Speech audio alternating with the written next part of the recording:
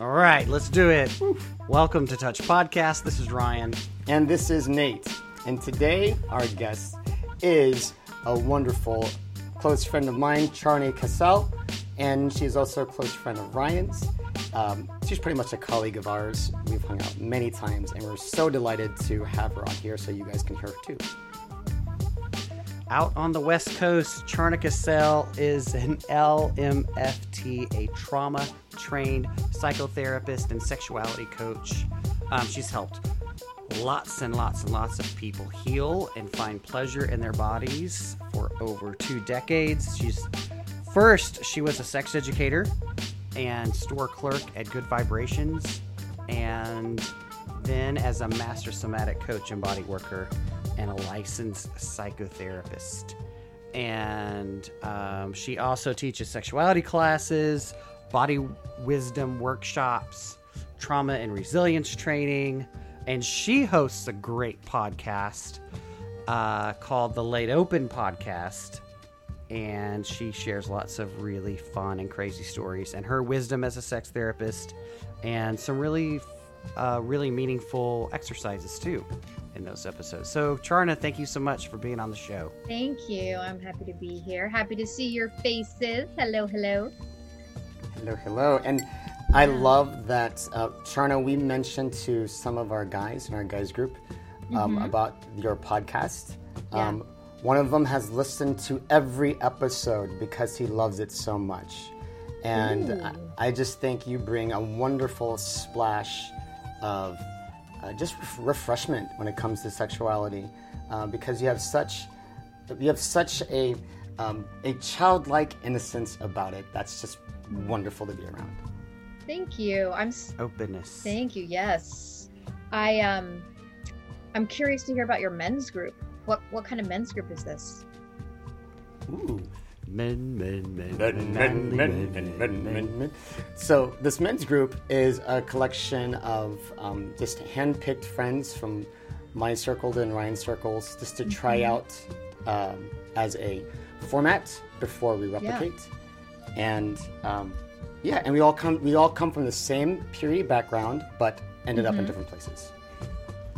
Got it. So that there's Go ahead. We meet once a week on Wednesday night via Zoom. And the background that you share is around religion and chastity culture, and wherever you're in different places in that, or you're all still part, or some people are still part of that, or yeah, we're at different points. Some of them are still working in church. Some of them are in the middle of their deconstruction and are not even referring to Christianity anymore. But we're all on the same side of 40 pretty much, and reflecting on how we were taught with where things are now. But when we get together, we pretty much just get together as guys. We're just like there to connect, so there's not really, more than that, but we do have that common background. Yeah. I'm happy to hear that you have each other and that you're doing that work. Oh, it's all happy feels. And what I love best whenever we hang out, Charna, is I love just finding out how you've been and whatever adventures you've experienced and lessons you've learned. So it's been a while since we've chatted. And oh my goodness. How have you been? It's been like what, maybe like a couple of weeks. What's been going on? It's kind of a loaded, interesting question right now in my life. So I think, as you know, and Ryan, it's been a minute since we've seen each other. So I bought a house a couple years ago, and I think the process of going into that much debt, and in the Bay Area, as many people know, it's quite a process to purchase a house. And with COVID and so much need, I went from pre-COVID writing or seeing clients 3 days a week from 10 to 7 or 11 to 7, and then writing all these other days. And so there was a nice balance that I had going on. Even though I hadn't taken a vacation in a year before COVID, I liked the writing process. It didn't feel like work. And so during COVID, I've just and buying a house and doing a remodel, etc. All of that, and then trying to work on a book and starting a podcast and all, working so much, I overdid it and really needed a vacation. So you have caught me in this beautiful little, like, starting last week, half the week, and all of this week I'm taking off. So I have this level of spaciousness, which is this beautiful thing to get to see so many friends and to work in my garden and plant trees and harvest vegetables. And it happened to coincide with connecting with someone. I met a firefighter 2 years ago on a dating app. Ooh. And we chatted a lot. So we'd have these like long conversations.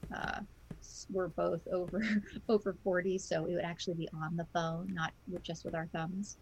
And we got to know each other, but he was in a phase of separation that was newer with his wife, and so now he's in a very different place. So anyways, the timing worked out that we actually met in person for the first time. So I've been in a whirlwind, our first date was 15 hours of talking here at my house, and he's been staying with me all week, and it's been very sweet. Wow. And 2 years, and then you met in person. Yeah, I mean, and we've stayed in touch. Like, he'd made me some beautiful copper pounded hoop earrings for Christmas, like out of nowhere. He sends them to me. Like, we'd stayed connected, I didn't think we were ever going to meet. And I really thought it was going to be a workcation. Like, I was going to stay here and get all this creative work done that I hadn't, like write this piece and blah, blah, blah, work on curriculum. So that's how I'm doing, is I'm feeling, that feeling of being in love, where you just feel so open and like everything's pulsing, and there's turn on with absurd things like watching him chop celery, and and I can feel that with God, to bring it back to this topic that you are focused around. Like, for me, I have absolutely felt completely in love and vibrating through meditation. So it's either my relationship to God, my relationship to the creative process. I felt that way from writing, and I've felt that way being in love with a human. And it's been a while since I've felt in love with a human, like that feeling of like, there's a little caution, but there's just like even if this is fleeting, I don't know what this will be, but I'm just going to enjoy the feeling. That's wonderful. Yeah. That's really nice. Yeah, that's a long answer. That is. It was a long answer, but it was a really good one. It was the right answer, by the way. Yes! Stars! A+. Got it right. Love it. Give it to me. I want all the stickers. It seems like, to me, being an old married guy, but with lots of single friends and single again friends, that with the pandemic starting to lift and people being able to mingle in real life and have physical contact with people again, that things are sort of, love seems to be blossoming around us. I know here in our area in Decatur. Have you seen that in your practice? I've seen a blossoming of more COVID cases lately among people, but yes, we're on the front end of another spike as we talk. Yeah, unfortunately, I still managed to not get it, but in terms of like new love, I mean, of course it's spring, right? But I haven't really seen that yet. I mean, but I hope that happens for people. I do have a lot of a number of single friends, and I can't say that they're in that experience right now. Yeah. So, like, as an old married guy, I don't know anything. No, I love your projection. I was right. It was my hypothesis. I love your projection. I don't think it's right. I would love it. I would love it for everybody to be finding love. I think you have. Yeah, it's like you live vicariously when you're in a long-term relationship, you got to get your woo-woos from somebody. You're like, come on, guys, get with it. Can it? Yeah, you're right. Okay, now let's tell some sex stories vicariously. Get it? Yes. How's the kid? The dating sex Yes. stories. In your practice, you must work with a lot of different kinds of people who are dealing with a lot of different things. Mm-hmm. And so, what kind of things are you seeing as a sex therapist, trauma-informed sex therapist? People are coming to you about what sorts of things? Yeah. Oh my gosh, there's such a range, and I think I want to clarify something in terms of how I'm defining sexual trauma, and this is what the focus of this book that I've been working on is broadening the definition, right? So often people think of sexual trauma as sexual assault and child sexual abuse. And the way that I conceive of it, there's also living with, growing up with a mentally ill parent, a drug addicted parent, racism, homophobia, all these things that constrict our level of self-expression in order to be safe or to be connected. And we go inside, or like, you have to be careful for whatever reason, but make yourself smaller. And that restricts your life force and your breath and your choices. And so all these seemingly disconnected or unconnected, not directly related to sex things, impact how we show up sexually, right? And what we allow ourselves to express, which is our aliveness. So really, I think of myself as in the business of being in it, like helping people become more alive. So that said, there are a lot of people that come to me. Some it's, mismatched sexual connection or drive, or they've been together for 30 years and they want to be more connected and want to bring the spark back. Often, or it could be someone who's had one huge sexually traumatic assault or child sexual abuse, very, very common among men and women. And it could be vicarious trauma. It could be somebody who doesn't even see or know that that's what it's about. And in their present relationship, they're dealing with, I don't like this term, sexual dysfunction, but it's used clinically. I would say the body has a wise way of expressing itself and trying to get your attention. And it's not working in the way that you want it to, So somebody could be having a symptom that they want to go away because they don't like what's showing up. And underneath it, it's not just about their sexual relationship to their partner. Let's say, I'll use a concrete example, like vulvodynia or erectile, quote unquote, dysfunction. Not being able to maintain an erection or losing it, or not being able to get hard to begin with. And then I'm looking at what the body is really saying. What's the emotional component and the psychological component behind these things? And so for one person, it could be, it's a vicarious trauma. It's a trauma that doesn't belong to me, that I've been carrying in my body. My sister was raped, or my mother was raped, or there's a religious, like your cultural or religious or familial conditioning and belief systems that impact the body. So it's a wide ranging group of people that come out to find me.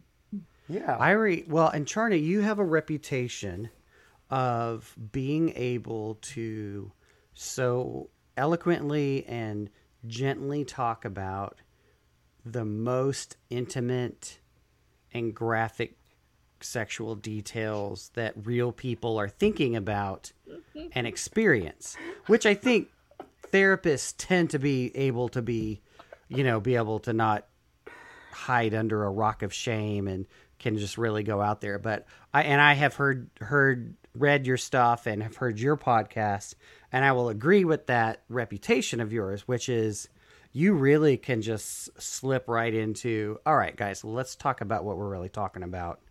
And talk about sex. It's really refreshing. Thank you. Yeah. I will say that unfortunately, so many therapists actually are very uncomfortable talking about sex, and there's Mm. so little training. I was actually appalled when I was in grad school about with the amount, like 12 hours of training or something absurd.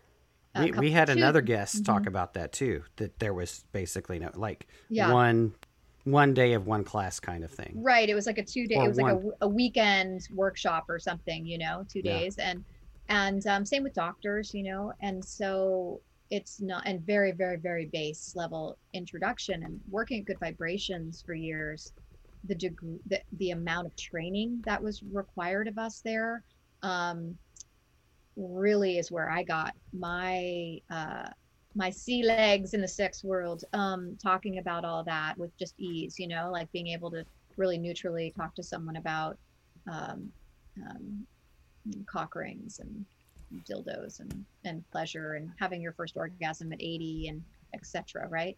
Um, just a real that ease there.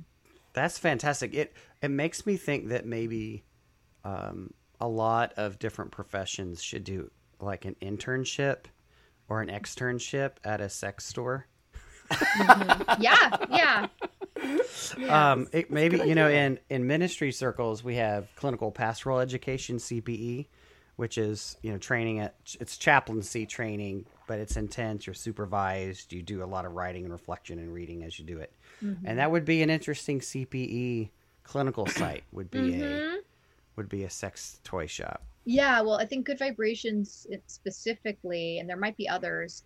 Good Vibes Now is a franchise that used to be a worker-owned co-op, and there was tremendous amount of education that was required.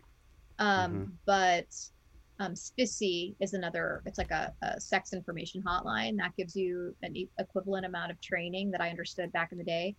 Um, and I think yes, there that as well as trauma training. I mean, so many teachers and doctors and nurses, they don't have trauma training, um, and so they don't understand what's happening for people on a nervous system level, and don't relate to them in ways that it's like, oh, let's just put that kid in the ADHD class, like special ed, versus like, wait, no, it's actually what's happening at home. And there's some understanding, but there's not a way to navigate it. And then vicariously, their nervous systems are impacted. So yes, so much more training would cross-pollinating fields would be really great. And something that always made an impression on me whenever we hung out is whenever we talked about sexuality and spirituality, because you and I are trying to, we have different backgrounds. I'm come from a very church background where my family were deeply involved with church. They taught me about Christianity, and I was involved with purity culture, and so sex was very shamed. And and tell us a little bit about how your background's a bit different and how that you think has helped you with your work. Yeah. So I grew up without, my mom was Jewish by birth, dad Protestant by birth, both identified as Buddhist. Neither of them ever got married to anyone currently or to each other. And so there wasn't a lot of expectation and pressure around the structure of family or religion or any of that. And there wasn't direct shame, but I think my father had a lot of internalized, he had his own internalized shame. My mom tells the story that my dad denies, which is like, they were together for 4.5 years. And so every time, pretty much, she's like, I got pregnant every time we had sex, which was 4 times. And that my dad would stop in the middle of sex and be like, I don't deserve pleasure. So there's clearly some internalized shame coming from somewhere that he had. And then with my mom, so again, just to clarify my orientation, I believe that there's something called perinatal psychology. So that relates to your in utero experience as well as your birth experience. And then I also believe in, there's epigenetics, which it's recognizing what we inherit on a genetic level, the kinds of trauma that gets passed down, right? So whether it's around slavery or a parent being sexually assaulted, or just family dynamics, how it shows up on a subconscious level, and you carry on their belief systems about themselves. So my mom had suffered an extreme sexual assault in her early 20s. And then, when you have a parent who has had that and there's drug addiction, they can't be present in the same way that you might want to be for a child, right? And to protect them. And so I had a lot of trauma throughout my childhood, starting in utero onward. But what I've gotten from that, what I really believe is it's given me a deep gift of attunement and capacity and empathy and a knowledge of how to heal from sexual trauma, and how to understand people's nervous systems and how to have compassion for everyone's experience, my mother's including, it's like mine as well as hers. And so, yeah, it very much shaped me. And I think that so this is a bit of my spiritual orientation. And it's a tricky one. I had to do a lot of work to make peace with this, but this idea that, even all these traumatic events, they were kind of preordained in a certain way because I'm meant to do this is putting me on my path to do a certain kind of work and giving me the tools to process through and struggle through in this human body, and to spiritually evolve so that I can be of service. So that's how I hold all that. And thanks so much for sharing a lot of those intimate details. I know, especially when you're sharing about family history, the way you are so matter of fact about it and how you approach it, I think teaches so much just in how we hear your emotion and how you handle it. And so thank you for that. And what makes your background so beautiful to me is because I look at my background very religious with trauma. And you come from your background to me as growing up Christian, I would say, oh, not Christian, but also you would say that there's trauma. And when we discussed about religion, you had some really, really strong thoughts on how religion can also cause trauma, or there can be some confusion there. And how shame can be in there as well, and how we can get some things confused there. I would love to hear. I'd love to give them a chance to hear from you about how you see that with religion and trauma. Right. What you see there. Sure. So, I have seen clients for over 20 years, and what I have come across repeatedly is that it doesn't take child sexual abuse or sexual assault for the same symptoms of child sexual abuse or assault to live in the body. And I see that, whether it's Catholicism or fundamentalist Christianity, or even, being an Orthodox Jew, all these things can live in the body and present because there's shame, right? What happens with shame is there's a constriction in the system, compression, a stopping of sensation. It's a response to powerlessness, right? And there's the belief that I'm bad. And so why it's so common for children or rape victims to go into a place of shame and self-blame is if I could think to myself, well, I should have run, I should have said no, I should have done these things. There's a false sense of power. Like I could have done something to prevent this. Yeah. So that's where it's super common among sexual trauma, like that kind of sexual abuse. And then you look at religion, and there's so much disdain for the body and what the body represents, and the feelings and the desires and the emotions and the questions and the expansiveness in a way of what bodies connecting with bodies can bring. And so when that gets shut down, right, just as I was talking about sexual trauma earlier, it's like constriction versus aliveness. I've had clients a client who, for instance, who was raised Catholic, and she just asked questions, and it was like, no, it's like you're not supposed to question things. And she'd come to me because she was having extramarital affairs, right? She was having so much shame around the cheating and around the sexual exploration.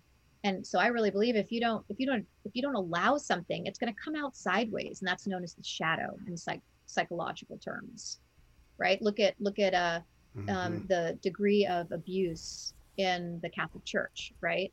It's like, okay, we're not going to allow something. We're going to make it wrong, and we're going to cut ourselves off from an impulse, which is human impulse, and it will come out sideways. Yeah, that's very helpful.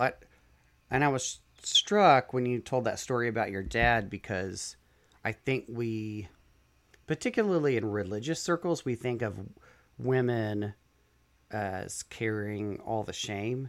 Mm-hmm. And I mean, certainly, our puritanical, chastity-based, abstinence-only sort of shame-based teaching by a lot of churches has mm-hmm. disproportionately harmed women. Mm-hmm. But mm-hmm. I was struck that you told that story about your dad, because I'm guessing you encounter quite a few men who are dealing with issues of shame that's a traumatic experience.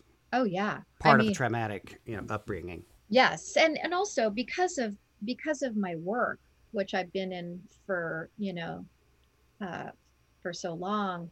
Any of my dating, once I started dating men, so I part of my history is that I actually didn't start having as I call it, PIV, penetrative sex with men, until my late 20s. But I dabbled in dating them through high school and so on. And I've been the first person that so many men I've gone on dates with, even if it was just like a very short-lived dating thing, have told that they were sexually abused as children, right? And so we know that it's a very conservative estimate that 1 in 3 women are sexually abused. 1 in 2 developmentally disabled adults are sexually abused. 1 in 6 men are sexually abused. This is all before, like, I think the age of 18. And that, and then apparently it's doubled in the among Black women, like those rates, higher rates in certain cultures. And remember that so many people because of the shame, don't even talk about this stuff, and they never report it. So you can imagine that it's even way higher, right? Sure. And so especially for men, because men are trained out of their emotions, out of their feelings. They're not supposed to attune to themselves, yet they're expected to attune to with their female partners if they have female partners, which is so unfair. And so you're trained out of I've had male clients who can't cry. They want to, and they physically, like the bands of fascial armoring around their eyes and necks and jaws, everything is hardened, and they're literally like, so it's like, imagine you're physically constipated. I call it being emotionally constipated, and their bodies forget how to cry. Wow. And so conditioning as a man is its own form of it's a form of social trauma. Yeah. Right. When someone comes to you, let's say a man comes to you and for presenting whatever, what clues you in that this guy might be dealing with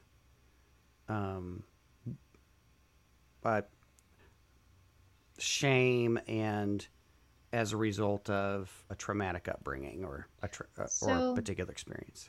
Yeah. Well, so, I mean, I will say that in a lot of times, like, what motivates a man to come in just alone to see me may be premature ejaculation, not being able to stay or get hard. So it might be something very specific and like, okay, let's, I just want to address this thing. And then it's like this beautiful unveiling of how it's connected to all this other stuff, right? I'm sorry, can you ask your question again? What? Yeah, so, and thank you. I mean, that rings really true to me, like in knowing some guys who've gone to therapy. It's like there's one little thing and maybe his friends and his spouse has encouraged him to kind of go, well, why don't you go talk to a therapist about this? One little thing, right? Yeah. But underneath that one little thing is this whole story and all these complicated things. And so my question is basically like, what happens in the therapy session that clues you in to the fact that, in addition to your like regular therapy skills, like clues you into this guy has been experiencing a deeper shame or deeper trauma. Yeah. I mean, so one of the things that I do with people is I'm doing nervous system education. I'm looking for, so people tend to be in these two different camps, and there's so much, it's obviously more complicated than this, but I'm looking at, there's a tool called the window of tolerance that you can Google and look up this chart. And it's looking at hyper and hypoarousal. And when you're out of your window, hyperarousal is an increase in sensation. And that's where things like anxiety, rage, turn on, excitement live. And hypoarousal, which is more numbness, depression, sleepiness, and paralysis live. And so when you're in your window, you're this wise, resourced, you can think clearly, it's a good place for learning, it's having perspective. And when you're out of your window, you are you're triggered in some way, and so you're in the past, you're 5 again, imagine like a film projector, something happens really quickly, you don't know that you're triggered necessarily, and you have all these very intense, very likely disproportionate feelings about the present moment, right? And so in that state of, some people will just go right into hyperarousal. Other people may not even recognize that they're anxious or overwhelmed, and then they drop into that paralyzed, depressed, sleepy place, right? And so what I'm doing when I'm sitting with someone is I'm looking for and trying to understand what's their relationship to emotions, what permission do they have for what emotions, how do they live their life, are they wanting more regulation in terms of a calmer state of being, or are they looking for more aliveness and more vibrance? And so they've come to me because something isn't working for them. And one of the first pieces that I try to do with people is, if they need immediate tools, like through breath work or some tools to calm themselves or be more connected, I give those. But then what are you going to say? Go ahead. Could you give us an example of one of those exercises? If let's say we were going to have an experience, a traumatic experience, in an everyday thing, but we don't know it's a traumatic experience. Is there anything like that you've picked up on with working with all these men who've learned to not ever listen to their bodies at all? For men who are so disconnected from their bodies, they may not even know what trauma feels like. They may be traumatized all the time. Right. So, well, yeah, go ahead. No, I guess, what's the starting point for someone like that? Ooh, Charna's going to answer that question right after this quick commercial break. Nate and I are facilitating men's groups that are starting up this fall. You can go to our website, touchpodcast.com, to find out more information. You can find links to sign up for our newsletter and just other opportunities for you to be a part of this healing community. We have events going on throughout the year that we're putting on the schedule right now. And so we'd love for you to be a part of what we're doing. And we want to hear your voice. So you can also, from our website, give us a call, leave us a voicemail or a text, and we can talk about that on the show if you want us to. Okay, so Charn has really great things to say, and we're going to go right into it. Her answer comes right now. Well, again, it's like, so one person, I've had male clients where, unless my hand, so I do body work, non-sexual touch, fully clothed, like laying on a massage table. I may have them increase their breath, bringing more oxygen into the body, helps you feel more. But unless my hand is literally on their body, they may not be able to feel anything, like that level of numbness. And so we assume because we're all walking around as humans that people are having the same experience as we are inside skin, but that's absolutely not true. So one person is completely numb, my hand is on their body and they can barely feel themselves. Another person, they are so dysregulated and feeling so much, they are on the verge of a panic attack. So the exercise would be very different depending on the state that someone is coming to me from and in.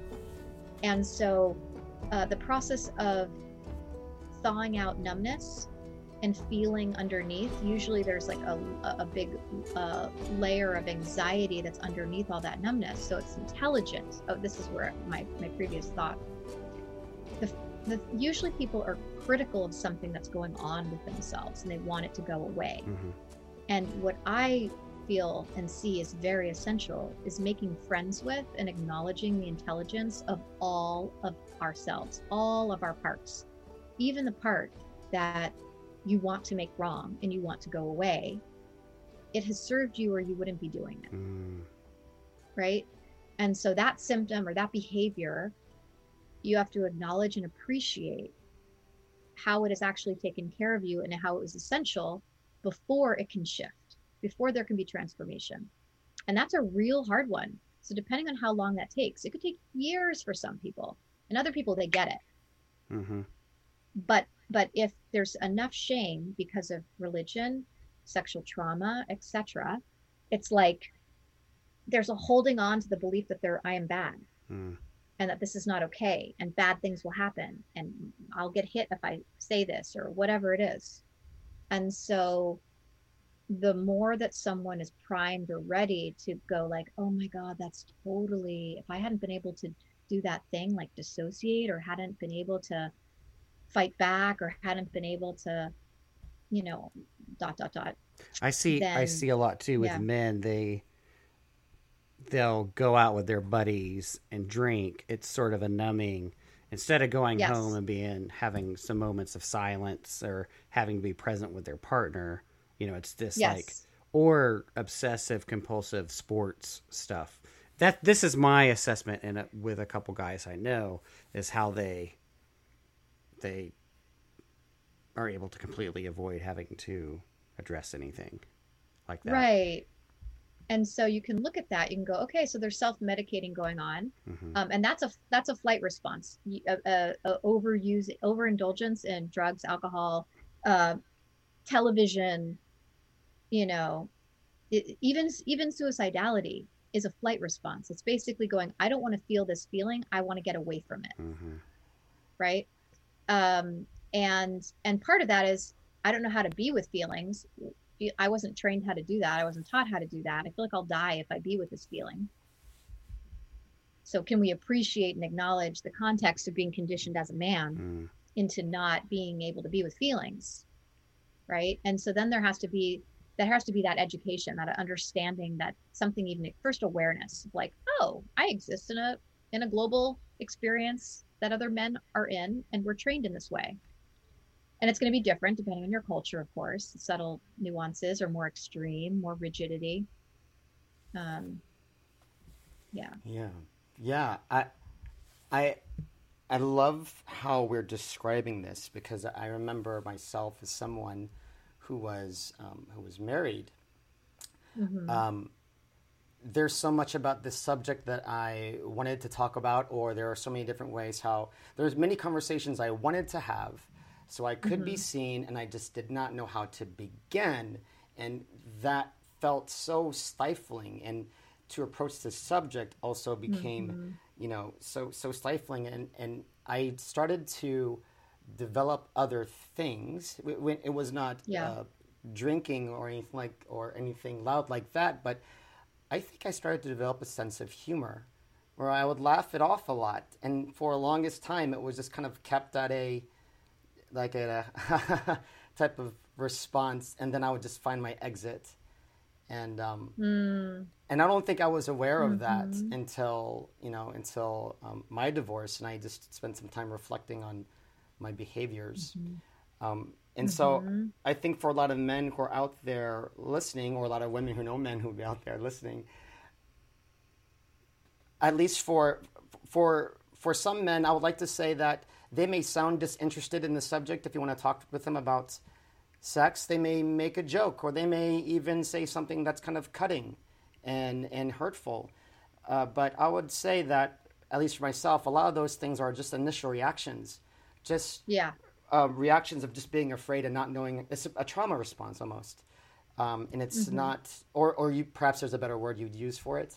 But hearing you talk about all these things, I think, is helping me understand so much of these normal behaviors, which say so much more, and we may be misinterpreting it when they are entry points into the conversation.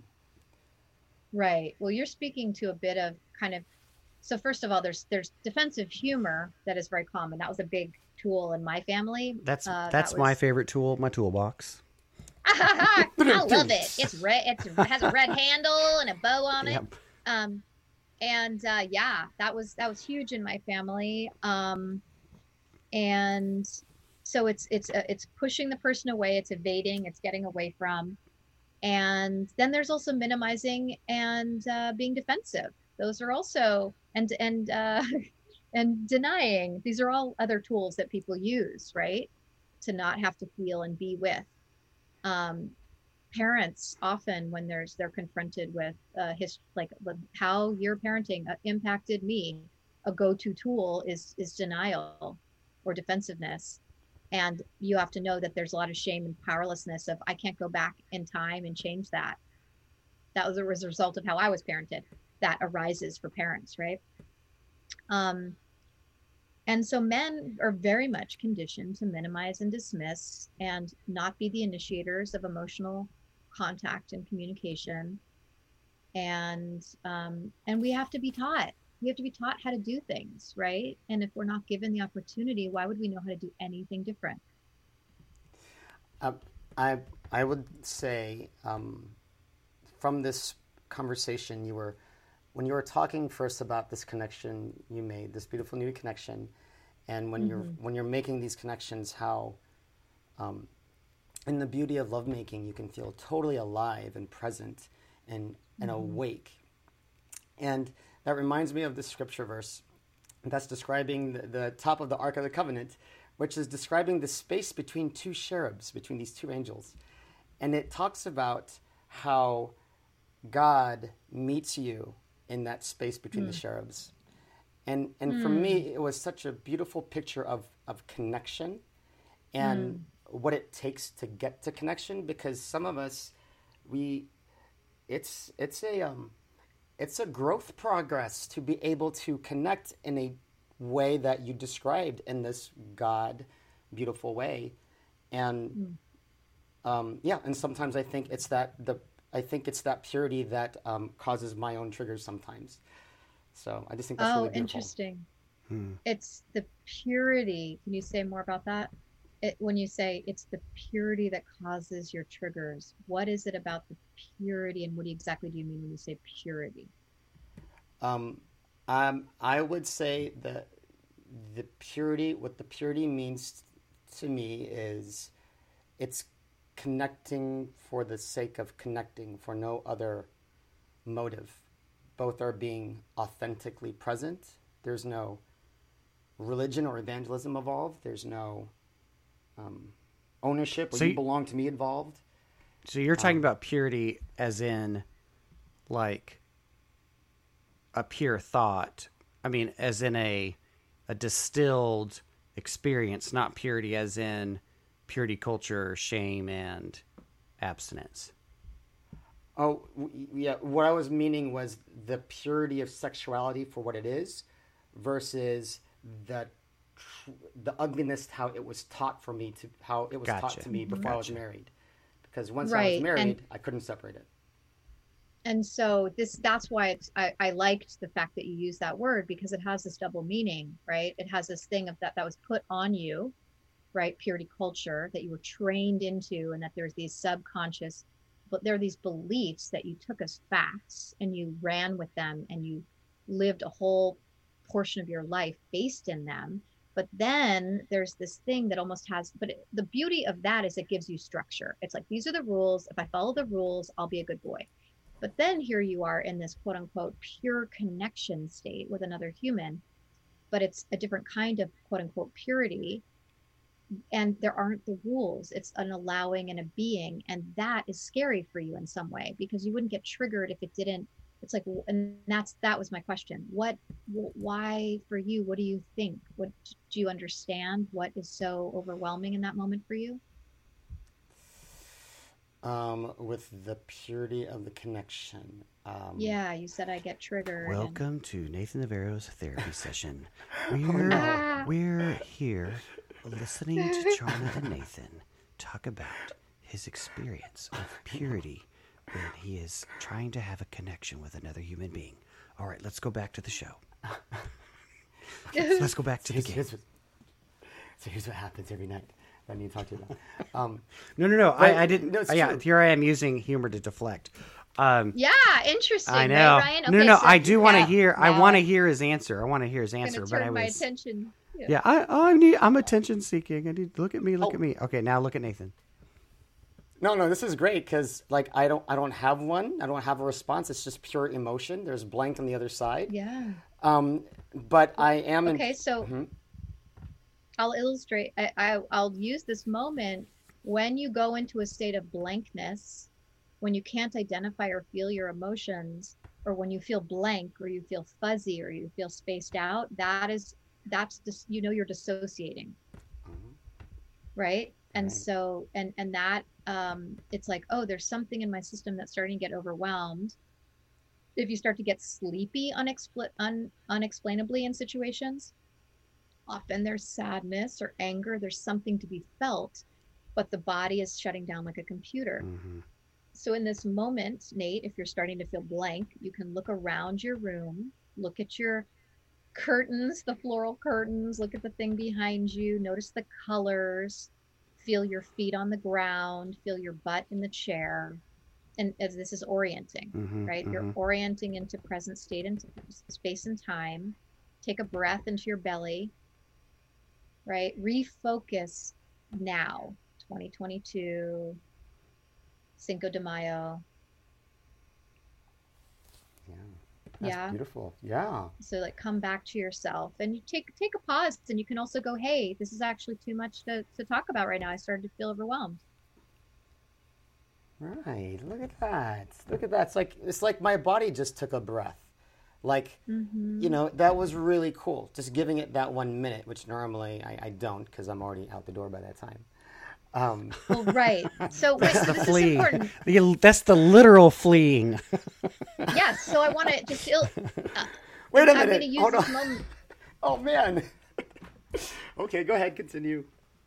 I'm going to use this to illustrate it, right? So there's the impulse, so people out there, if you're in a relationship with someone who either goes into deflective, defensive humor, right? And then you may feel shut down, and then you may withdraw.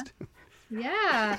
or your partner walks out and shuts the conversation down.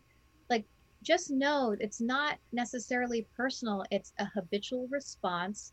I felt like Ryan was trying to actually rescue Nate a little bit, and like he was on the spot and going like, I'm going to protect him, whether it was conscious or not. Like, I'm going to make peace in the family by making jokes, right?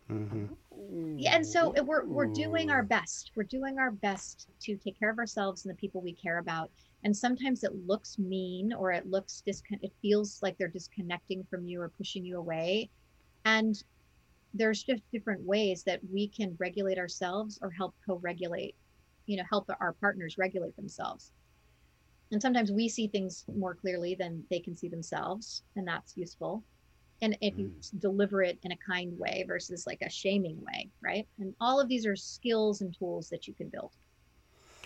That is fabulous. I've been in and out of therapy since my 20s.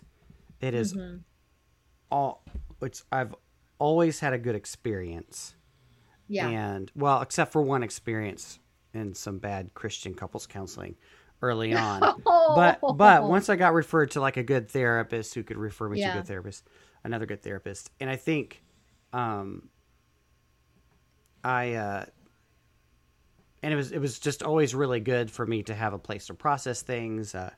a neutral source, a source of wisdom in my life, and someone who could reflect things back to me. All those good things about therapy. But like even like 20 plus years ago, there were not a lot of guys I knew who were in therapy. And so there is the stigma of, you're going to a therapist because you're crazy, and then you're going to a sex therapist because you don't know how to have sex, or that kind of thing, where I hope but it's more open now, so I hope that guys are starting to feel therapy is certainly more socially acceptable now for good than it was even just a handful of years ago. Yes.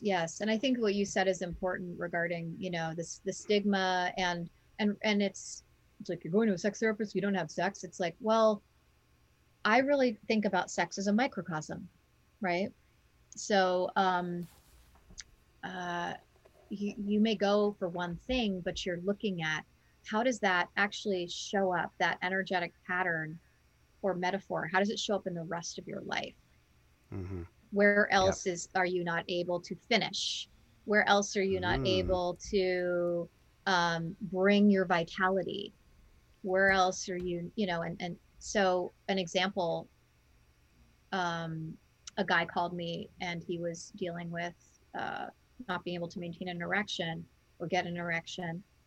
And what we uncovered was that that was connected to his emotional vulnerability, right? And this is very, very common. And I think so many men deal with this. Either they actually need to be more emotionally connected than they realize in order to get hard or stay hard, and it feels too emotionally vulnerable, and their penis is having a boundary. It's saying, I'm not ready. I don't want it right now. Right? I'm not, it's more has to be built here. Or in this particular guy's case, it was like, I'm leaving town. I'm totally in love with you. I can't deal with I'm moving away. I can't deal with the vulnerability of leaving you. And so I need to shut this part of our connection down. Right? So our bodies will communicate what we don't have language for, or we're not allowing to be fully conscious. And so we want to look to our bodies for information. The way you might pray, if you're a religious person, you can ask your body the way you talk to God. What do you want me to know? How can you help me here? How do I need to be with you? That's good. That's good. Yeah. I have an example. I have back pain like every man, and go to the doctor. Doctor sends me to PT, and the physical therapist does some stuff and then asks me, how does that feel? And this is just like a few weeks ago. And I'm walking up and down the middle area of the PT workout area, and I'm moving my back, and I'm trying to figure out what it is that I'm feeling. Like, I can't even, like, what is my body telling me? What's this? Does it feel better? I don't think it's worse. Like, clearly something's different, but like, I don't even have like the language to describe how it's different. Yeah. One of the things that comes to mind when you just share that story about going like, what's happening with my body? I don't know. It can be a number of things, but one of the things is not having language to describe our internal experience. And you can think about how do you study a foreign language, right? How do you learn a language? And it's the same thing.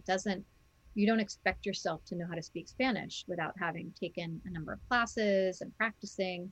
And you need to practice interpreting as well as communicating and describing what's happening internally.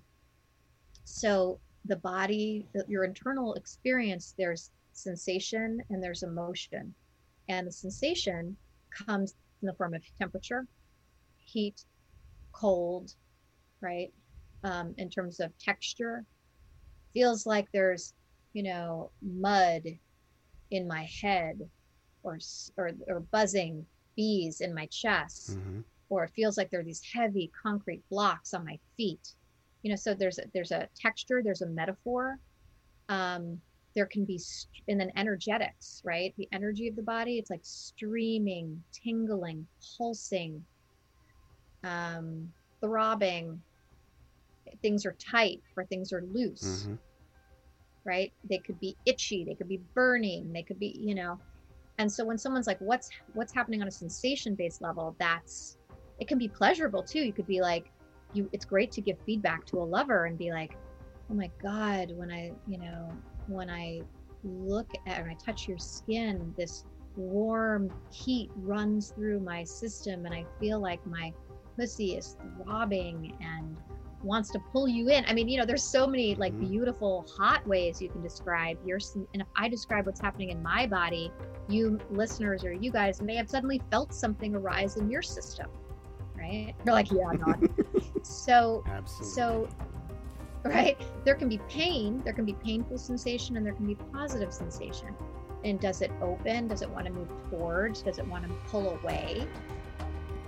And again, you have to move through a lot of numbness to even be able to find that language. But when someone initially, like if someone doesn't have it, I'll give them the options. Is it more this? Like an eye test. Is it more this? Is it more this? Is it more this? Is it more this? You know, then emotions are connected. You tend to live in the torso. And then there's different sensations that accompany different emotional states, predictably. Right? Yeah. So it's a whole process of learning that is totally possible, but you have to take it on like in a language. That's fantastic. I think what's really helpful with that, I think, is for a lot of our listeners or for many of us who grew up in church, sometimes the first reaction we have to anything is going to God. And before we even know what type of emotion we're feeling, we're immediately praying or we're saying something, you know, godly or positive, and we're having our Christian reaction. And I think a lot of us may be terrified to simply feel like if we do remove that first Christian reaction, what happens next? That we don't know what to do. And I think what you just described is a great next step for those of us who've been using Christianity to mask our emotions versus getting deeper into our wounds, into our healing. Wow, that's so interesting to me, because I can imagine if I put myself in the shoes of somebody who was raised with that and go like, my body and I'm essentially bad. So God knows better than me. It could be dangerous for me to feel into this stuff that could be connected to, more badness. And so I need to just dismiss it, override it, and go somewhere else. Yeah. That's a disassociative tool to be like, my anxiety is rising. I better pray about it. Pray. I can breathe now. And then, oh, I'm not so upset about it and go on with my life.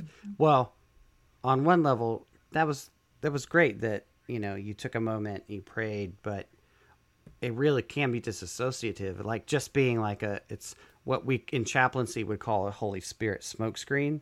It's just like doing having a ritual or some language or a thing that you do so that you don't actually have to deal with the what's going on behind the smoke screen. Oh, I love that. Yeah, no, for sure. And I think that there's a book, David Treleaven wrote a book. I'm blanking on the name right now, but it's basically looking at how even meditation, right? Like you could be a Buddhist and you could be meditating and oh, how great you have this meditation practice, but you could actually be dissociating instead of using the meditation to become closer and more embodied. And so I think, spiritual bypassing is what it's also called, right? Oh, right. Yeah. And so figuring out and learning tools for more embodied spiritual connection and meditation and reflection rather than overriding it and reactivating your trauma or just reinforcing dissociation. Gosh, so much good stuff. Talk about a toolbox of terms. We have Holy Spirit smokescreen. We have spiritual avoidance. So many wonderful terms. I got that word wrong. Yeah. Spiritual what? Spiritual bypassing. Yeah. These are our special bypass, words for this spiritual week. bypass. Yes, Charna, thanks so much for hanging out with us today. This has been an amazing conversation. We hope to have more. And for all our listeners out there, I hope you guys got some really good tools and vocabulary words to help us with these new conversations we've yet to have. Beautiful. Yeah, and if you're out there, you're thinking about maybe therapy would be good for you, not sure, I highly recommend it. Find a good therapist. Charna, thank you so much. She has a great website, charnacassell.com, where you can learn more about her practices. And passionatelife.org. And Late Open Podcast. Yes. And you can listen to her Late Open Podcast, where she gives so many good nuggets of therapeutic truth. I listened to it. It's fantastic. And we have really been honored that you were able to carve out some time to be on Touch. Thank you so much. It's good to speak with you guys, and I look forward to the next time. Yay. If you want more information on Touch Podcasts, everyone say goodbye to Charna, everybody. Oh, thanks, everybody. Thanks, Bye, Charna. Charna. On Instagram, on Facebook. If you want to email us, email Ryan at ryan@touchpodcast.com or Nate at touchpodcast.com. You can find us on Patreon. If you give us some support there and are interested to have a t-shirt, that's one way you can get a free t-shirt. Or if you want to just use the number on our webpage to leave a comment or a question, just give us your permission. We'll be happy to do that. Yeah, and be sure to tell people about this episode. And thanks again, everybody, for joining us for Touch Podcast.